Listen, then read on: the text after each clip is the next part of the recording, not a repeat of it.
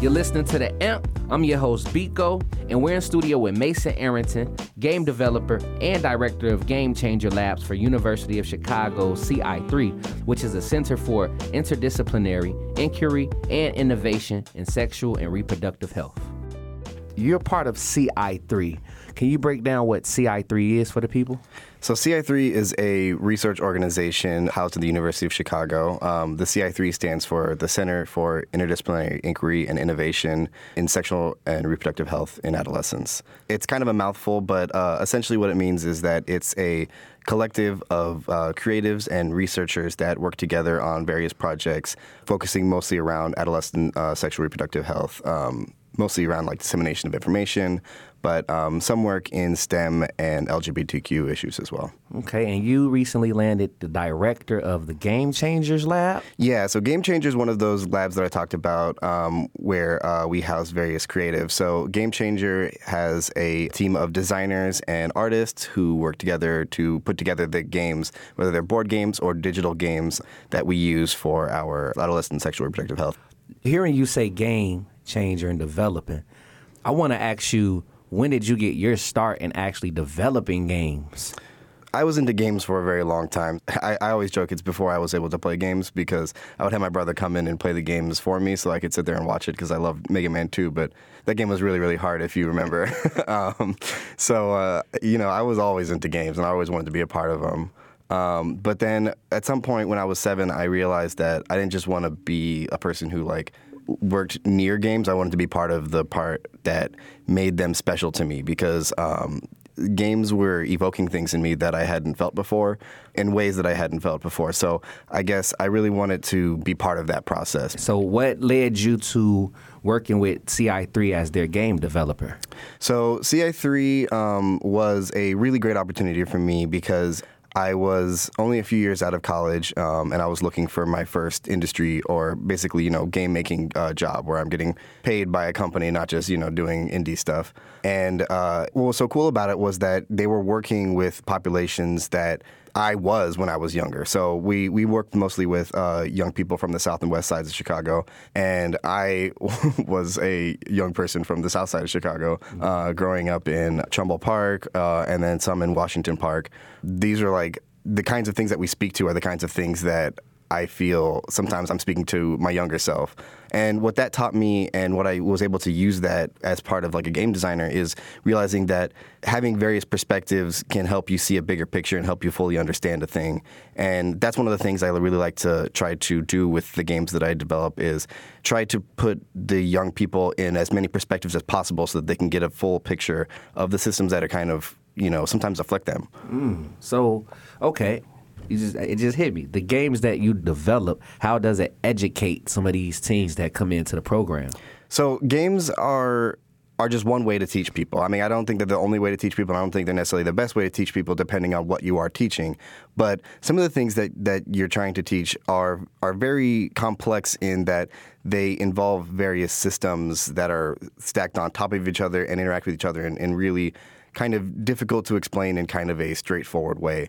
But games put those systems in front of the young person and lets them manipulate them with power and agency and the ability to fail without serious repercussions. Okay. So in those contexts, games are actually one of the most powerful educational tools, in my opinion, just because it gives those young people a greater context than they would have in the real world. Have you seen any positive effects from the games you create on these teams? Ci3 is primarily a research organization, so most of the things that we create them with a survey plan in mind. Essentially, we have the young people take surveys before and after playing the games, and then we have them take another survey a few months later to see, how much these games actually affect them. We just ran a study this last summer, having young people play all of our board games along with the curriculum, and right now we just had them finish up the follow-up, so we're actually analyzing that data now. So that's something that we'll hopefully be writing papers about very soon. You're listening to The Amp. I'm your host, Biko, and we're in studio with Mason Arrington, game developer and director of Game Changer Labs for University of Chicago Ci3, which is a center for interdisciplinary inquiry and innovation in sexual and reproductive health.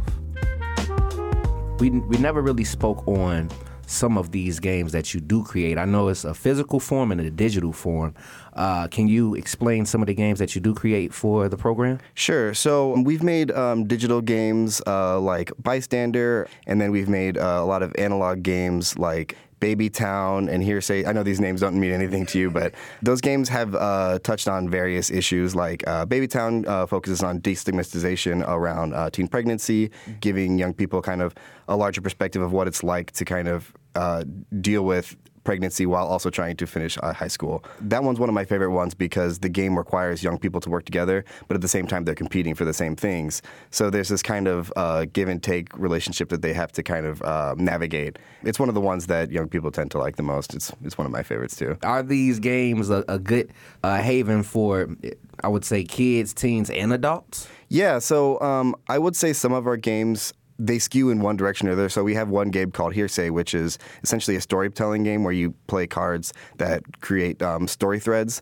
And whenever you play a new card, you have to recount the whole story from that point. So it has this kind of like gossipy sort of like soap opera feel to it. So whenever we put it in front of kids who are kind of more like into theater or kind of like doing stories and performing stories with each other, they really, really like those games. But then some of our other games that are a little more competitive, the kids who kind of have that competitive edge, who really like to like one-up their friends, they really like those games. So I think some of our games are just kind of like different strokes for different folks sort of thing, but we've been able to create a pretty wide variety of games. I like how it's healthy competition. Right. I see that these games that you guys are creating is creating a healthy path of health. Yeah. That's what's needed. Yeah, I think it's really important that our games don't create a sense of defeat or kind of like, I know we've all probably played a game where we felt like we just got put out of the game because somebody else was beating us too badly, or the game was designed in such a way that if you get too far behind, you just can't catch up. Mm-hmm. Those are the kinds of things we really have to avoid because that state of mind is possibly one of the worst states of mind for a young person to have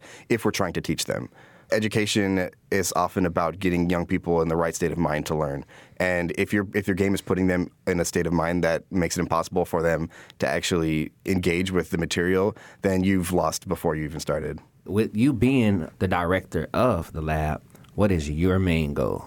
I want to the best of my ability, learn what things I can do through game design to put young people in the kind of mental and emotional state of mind that is most helpful for education. Games are really about creating and kind of evoking emotions and feelings in people to some end. I love the feeling of outsmarting the game when I play the strategy game. That's the emotion that game evokes. The emotions that I really want to learn about and kind of master and fully understand are the emotions and state of minds that focus around education and create a kind of safe haven for education and learning. Let people know how they can get involved. Right now, we are moving into some of the new projects for the new year. Some of our older projects are just wrapping up.